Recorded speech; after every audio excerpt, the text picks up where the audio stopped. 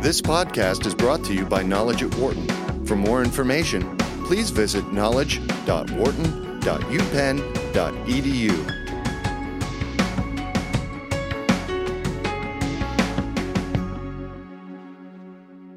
We're here today with Wharton professors Laura Huang and Anoop Menon to talk about their new paper, which looks at entrepreneurial activity and the impact of watershed moments. Anoop and Laura, thanks for being here with us today. Thanks for having us. So first of all, could you please give us a quick summary of the problem that you were looking at, that you were studying in this paper? Absolutely. So this is a question that's near and dear to both our hearts. We're big aerospace buffs, and so the question we're starting with is we look at the aerospace industry, and even the past 5 years or so, there's been a huge amount of buzz, right? So there's Elon Musk, there's Mars colonization these days, space travel. But on the other hand, this aerospace is an industry which is a classic example of a hard-to-break into industry. This is a really entrenched industry, very high entry costs because of capital requirements, skills that are required, the top engineers that you reach, regulatory connections that you need to have. So it's just like if you were to ask me a classic example of a high entry barrier industry, this would be it. Many people had tried to enter it to do private space, and they had failed. But all of a sudden, in the past, say, decade or so, big change. So that's what kind of got us started. Like, okay, what happened here? Why? What drove this change? And can we understand something about industry evolution and entrepreneurial entry by studying this particular case? So yeah, we were interested in this sort of aspect that there's these new private firms that are entering this industry, right? So I was really interested in looking at these private firms. Anoop was really interested in their cognitive models and their mental models. And our third co-author, Tiona Zazul, who's at London Business School, was also interested in this aspect of entrepreneurial entry. And so we have this industry where in the past it's been so difficult to actually enter, but yet we see that this progress has been made in the past sort of decade. So we really wanted to investigate why that was and how did that happen. Great. Now tell me a little bit about how did you do that, and then what did you find once you did that? Because it seemed to me that that's a pretty amorphous thing to try and study. So, how did you go about looking at it? Mm-hmm. Absolutely. So we basically we recognize that this is an industry that has a lot of history, obviously. So we went back to the 1950s and even earlier than that, and we've been looking at conference proceedings. So we have 21,000 articles, conference proceedings, documents dating back to that time period all the way to the present day. And so we looked at sort of what was happening, what are the changes, where did these changes come from, and we also supplemented it with lots of interviews with regulators, engineers, people at all of these different all of the different touch points that would be in this industry. In fact, one of the really fun things about this project was I got to talk to an astronaut. I got to talk to a colonel in the Pentagon. I got to talk to NASA people. It was fantastic. Sometimes all on the same day. It's great. Right. Sometimes all on the same day. Sometimes, right. And they've been incredibly willing to kind of share their own thoughts on this industry. And so we've used that and looked at both the conference proceedings and all these documents we had and kind of tailored it and thought about all of these different angles that we could look at it. Now, was there a particular watershed moment? Because when you say watershed moment, is it always one specific discrete thing, or can that be a little more, can it be a little broader than that? When you say that, was there one moment for this industry, or was that one moment sort of a bunch of different things that happened? Or Right. In fact, it might be helpful to just build up a little bit to that, right? So the literature, the academic literature on change and how do industries change, where do opportunities come from, they tend to look at either big breaks in technology, so technological discontinuities, or big regulatory shocks that happen, or some sort of social movement, collective action kind of. These are three big buckets that have been talked about. And there are aspects of that here too, but here what was interesting is this cognitive element as well. And that's where this watershed moment comes in. And what we mean by that is, if you think about any industry, especially these kind of stable, long-standing industries, you have the major players in the space who all have beliefs about who does what, how things work, the rules of the game, if you will, almost tacit rules of the game. And if anybody tries to deviate just by themselves, they get kicked out or like they get pulled back into it, right? So these are relatively resilient mental structures or collective mental models that kind of define the rules of the game for the industry. And what we're trying to say is that these watershed moments are big, shocking events which cause actors in a space to like really sit back and wonder, hey, should things really be this way always? And so to your question, we had, at least from our chats, it resonated very, very much with what the articles were saying as well. Two sets of watershed moments. One, okay, there's the initial big watershed moment, which is the Sputnik moment. And it is a term by itself, right? So Sputnik gets launched, and all of a sudden, over here, we freak out, like, oh my God. And that causes NASA to be founded, DARPA to be founded, big changes. All of a sudden, space goes from being a backwater to being top of, this is the Cold War being played out in space. So that gels the collective mental model around the belief that, space is for big governments, big firms. Failure is not an option. A lot of money is required. Only the top talent can be here. So that's the set of beliefs that gels around this. Goes through the Apollo program, through the 80s as well, the shuttle program. But the first set of shocking watershed moments happened at the end of the 80s. So you get the Challenger disaster, which very shockingly, very vividly demonstrates to the public that, you know what, maybe the government doesn't always get it right. Maybe, things can go really badly wrong. At the same time, you get the Cold War ending, the Berlin Wall falling, like literally. And that causes many people to question, like, okay, why are we spending so much on space? Because we're not racing Russia anymore. There is no USSR anymore. Right. There is no Soviet. So, and then committees get formed, like how do we rethink space? So that causes what we call like the initial shakeup of the model, and then there's the second. Yeah, so what Anoop is kind of referring to is this dislodging of this mental model that was there, right? So we see that, as he's mentioning, that a lot of this entry, that a lot of this disruption that we've seen in the past was happening through technological discontinuities, through regulatory discontinuities, through collective action. But what we're finding in our data and our analysis of this context is that it's these cognitive discontinuities that are catalyzed from these watershed moments. So watershed moments here are these very emotionally resident, very publicly sort of recalled moments that we're seeing, like Challenger, right? Like the fall of the Berlin Wall, and those dislodged. And then we find three other ones that kind of re-solidified, that brought about this new mental model, right? So we had in 86, right, Challenger in 89, we had the Berlin Wall, and then we have Columbia, the Columbia disaster, right? Again, something that we all vividly remember, right? I can remember watching this and can recall where I was when Columbia happened. And then we also have, the awarding of the COTS contract and Ansari X Prize. Ansari X Prize actually came first, right? So we're seeing that there's this new entrant, this relatively unknown company that's getting awarded this contract that prior to that was going to people that were connected to the government, that were connected to NASA, right? And so we're seeing this sort of shift that's re-solidifying into something that's we believe now that it's not just in the entity, it's not just the government, it's not just a national endeavor. Now there's these private firms that are kind of coming in. Right. And so the story, at least the way we say it in the paper, so we had that initial model, which is called the old space or the big space model, gets really shaken at the end of the 80s. And then the government actually tries pretty hard to encourage private sector engagement.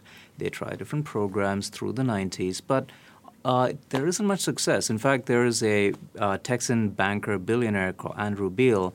He's like Elon version 0.0, before Elon, right, who put in like hundreds of millions of his own dollars into Beal Aerospace, his private space venture. But he shut shop in 2000 or so, and there's a very public letter that he put out where he blames NASA, basically. Says, hey, you say you want private space to be involved, but you're still making your sweet deals. You give your sweet deals to Boeing and Lockheed's of the world, the cost-plus contractors, the primes, as they're called. We small guys, we just can't compete. And so he shut shop, right? So this is transition period where we're trying to bring in private space, but we don't know how to do it. There is no consensus or a collective mental model on how this should be done. But then once after Columbia happens and then the Ansari X Prize, everybody to the T keeps talking about how the Ansari X Prize was such a big moment. All of a sudden, you go, oh my God. A private company with private money was able to build a plane which went to space, came back, turned around, did that again. Private people can actually do this. That's like a big shock to everybody. Now they actually believe it is possible. Once they believe it is possible, things start to get into motion, right? So then we have the precursor of the COTS contract. Like people put together commissions and, we should really treat this like almost like a venture capital. Like NASA should become more like a venture capital firm rather than this cost-plus regulator who's controlling everything. It's a big mindset shift that happens, and then you start converging towards the new model that we see today. At least that's the story. And now with this research, so first of all, what can the space industry take from this, but then also what can other industries take from this? Yeah, I think it's a great question because we are relatively contextualized, right? We're looking at this one industry. And so something that we'd love to do is to look at other industries as well. But I think in general, right, we tend to think that disruption and we tend to think that new industry emergence, entrepreneurial emergence happens from these big technological shocks, right? Something big happens and that paves the way for other new entrants to come in. Or there's a big regulation that kind of changes things, that changes the incentive structure that allows other people to come in. And what I think industries can take from this is that it's more complicated than that. There's lots of things that are happening. There are these emotionally resonant events that are happening all the time. We don't know what form it's going to take necessarily, but they are affecting the mental models and things are happening. So even if there are technological shifts, it's co-evolving alongside these other changes in our ways of thinking, in our mental models, our mental schemas and prototypes and all these sorts of things, these collective ways of, these collective beliefs. And so keeping that in mind as industries are evolving and how as companies are trying to play within these sort of rules is really important, I think. If I could just quickly build on that, maybe another way, paraphrasing that would be, in the strategy courses, and entrepreneurship courses, we say, where are opportunities? Let's analyze the industry landscape. Let's analyze the technological landscape and regulatory landscape to find where the opportunities are. What we're saying is that maybe we can also analyze the mental landscapes, the cognitive landscapes of the agents, what their beliefs are, and how they're changing as another avenue to think about where opportunities might be and where change might come from. Well, because it definitely seems like with the case of space that, the technology was there for a long time, but people didn't believe that it could happen privately. And so it does seem to be kind of a cautionary tale almost to other industries that, you may have the technology, you may be able to do it, but if people don't believe you can do it or don't believe it's your place to do it, then they're not going to buy into it anyway. Perfectly said. Yeah, the technology is absolutely, it's an enabler, right? So even in new space, in the aerospace industry, what we're seeing, we tend to think of it as a very technologically heavy sort of industry. And there are advancements, right? And those are enablers. Without the internet, this wouldn't have happened, without other sorts of things. But those were not responsible for the disruption. They were not responsible for this entry. In fact, Anoop has had people say to him, I could go to Home Depot and I could pick up some parts and still make this sort of happen. Now, that's not to say this is not very technological. It is. There's lots of sort of really, there's rocket scientists, sure. Right? So, But we're seeing lots of incremental advancements. We're seeing lots of other things. It's not one big technology shift or one big technology disruption that was causing this. And the other thing is exactly as you said, it's the tech that catches the attention, right? Everybody the tech changed it, or maybe even some regulatory change. But the cognitive thing is a bit subtle. And to understand that even if you have the best-in-class tech, I've had rocket scientists who are the best in the business. We know how to do this. We've we've had the capability for decades, but nobody would believe me, nobody would fund me. So what can I do, right? Right. So, there you go. Now, it's interesting to me, because one of the things that this research seemed to rely a lot on was actually person-to-person interviews. I mean, data as well, but also really sit down and talking to people. And these days we hear a lot from companies about, I have to analyze my data, I have to analyze my data.